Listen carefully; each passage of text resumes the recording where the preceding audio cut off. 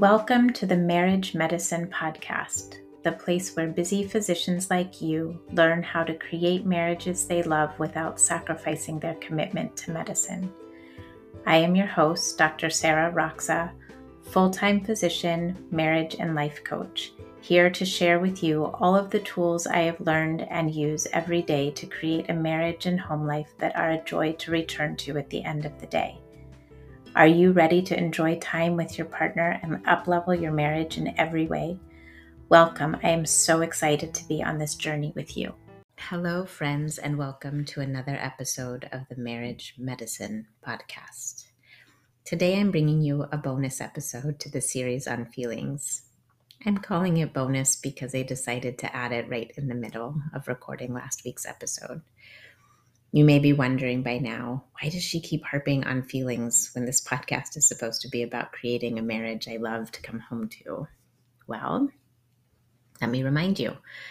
1, love is a feeling. 2, many of the physicians and healthcare humans I have met, including myself, need gentle reminders or retraining in feeling our feelings after going through the rite of passage that is medical training. And 3, I promise that feeling our feelings is relevant to building a marriage that you love. In today's episode, we're going to talk about why that is and why feelings are our greatest ally.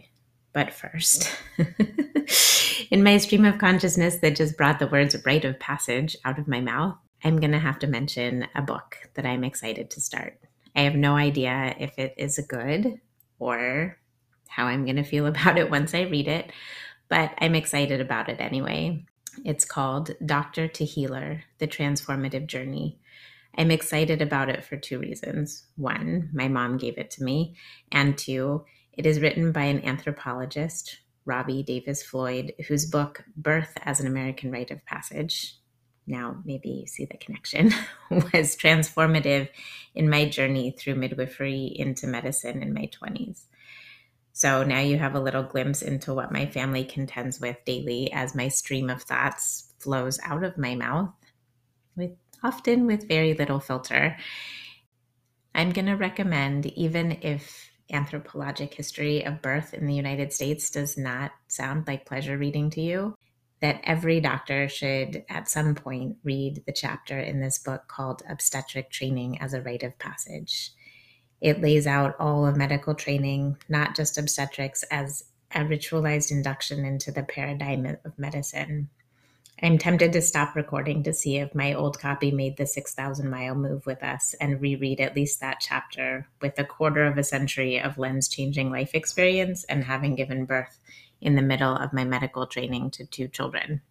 If I do find it, I won't be surprised if Robbie Davis Floyd resurfaces in later episodes of this podcast, because echoes of her book often come into my mind as I observe and participate in the culture shift that's happening in medicine right now, as we come to the critical mass where the hegemony shifts the majority into the model of population health and value-based payment structures. Thanks for going down that little rabbit trail with me. I don't think I realized what an influence that book had on my young brain. I will be super curious if I am able to find it, what I think of it 25 years later. Do you have a book that you are looking forward to reading or loving right now? If so, I would love to hear about it. Okay, so back to feelings. Feelings are our friends.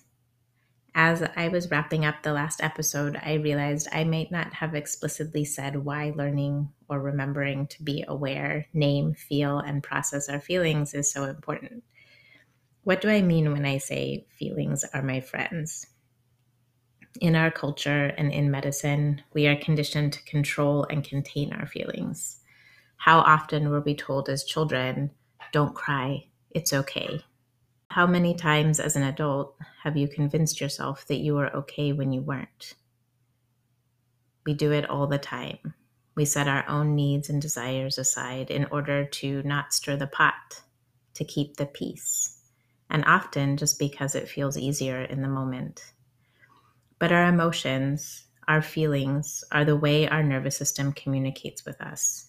Through our feelings, feelings being the integrated interpretation our nervous system has made of our circumstances, the meaning comes into our awareness. In the simplest form, our emotions are how our body gets our mind's attention.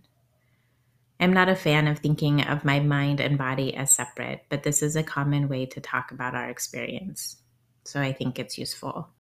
I like to think of my nervous system as fully integrated with my body, like a jellyfish in my head with all of its tentacles intercalated into the tissues of my body, all of it busy making sense of my world unconsciously. So, what is your body and its integrated nervous system telling your conscious mind? Our feelings tell us all kinds of things. Tuning into them allows us to be in deeper connection and work together with the conscious and unconscious ways we understand our experience. Paying attention to and learning the language of emotion gives us direct access to a whole new layer of wisdom that lives within us. As we learn to listen, allow, and process our feelings, we begin to be able to discern the meaning of the messages. With discernment, we begin to know what we want to interpret as our inner wisdom and what may be a sign of a dysregulated nervous system. Either way, we have learned something useful and important. When we begin to see our feelings as messages from our nervous system, we can stop making our feelings be a problem. They can become useful information. My body, my nervous system, my unconscious mind doesn't like that, or feels threatened, or heightened, or excited, or aroused, or calm, or ready. Now I have information that can inform what I want to do next. If I notice I'm starting to feel anger rising in an argument with my partner, what happens if I slow down to listen? Is my nervous system responding to something it perceives as a threat, an injustice? Did something that was said stir up a memory of my childhood? Can I listen to the message my body is giving me, and what can I learn from it?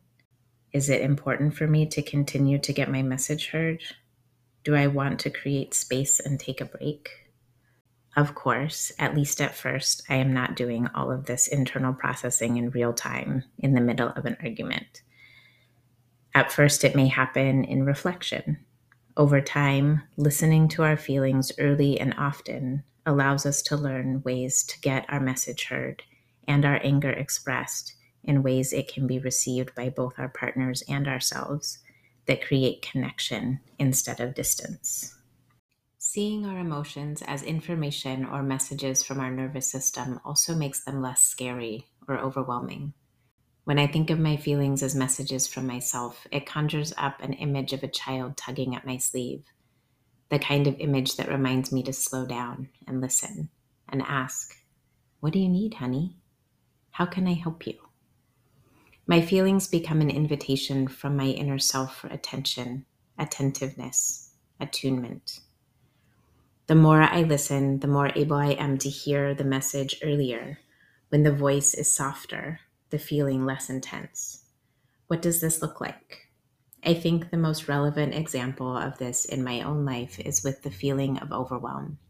It is easy for me to get overwhelmed with transitions. The transition of the weekend into the work week, the transition of getting out the door, the transition of the end of the workday to come home. In the workday, I make a habit of taking a breath and checking in between patients. One of the advantages of house calls is I have a lot of easy touch points in my day to check in. After I get into my car before I start driving, after I park, before I go into the next house, while I'm waiting for someone to answer the door. But if I were in clinic, it may be the breath I take in the few steps before I enter the next room, or a momentary pause every time I sit down at a computer. This pause to check in with my feelings, with myself, allows me to hear my inner voice, my unconscious mind, my body speaking to me through my feelings when the voice is still soft. If I take the time, literally seconds, to notice that I'm feeling stretched to get to my next visit, or with the notifications that are piling up in my in-basket, I have so many options. Sometimes it is enough just to reassure myself that I've heard the message. I can use my breath or my focus, other self-directed neuroplasticity tools to recenter. I can take a couple minutes to make space in my schedule later today or tomorrow to address the issue. My nervous system can reattune to knowing that I will take care of it. Seeing my feelings as friendly messages from my inner self keeps me in communication with me. I can be responsive. I can course correct early. I may notice the need to clarify boundaries, to say no, or to take time to celebrate. Again, the refrain of the last 3 episodes, we are not on a path to complete emotional regulation and only good feelings.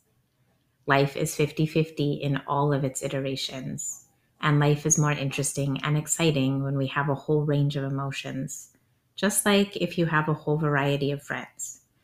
Some are high energy and intense, some are mellow and chill. Getting to know each of them makes our emotional lives richer. If you wouldn't call your relationship with your feelings friendly, what would it be like to start to believe it could be? Befriending our feelings is a pathway to coming into right relationship with ourselves. And when we are in right relationship with ourselves, it is much easier to build relationships that feel great. It is so fun to put this podcast together for you each week, or whatever schedule feels like it's in flow. It gives me time to ponder and process my journey of the last few years and attempt to distill it into something I hope is understandable and useful to others who are interested in building relationships that feel good.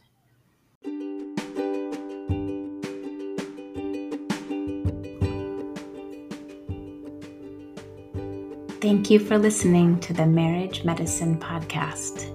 If you like what you're learning, please hit subscribe so you don't miss an episode.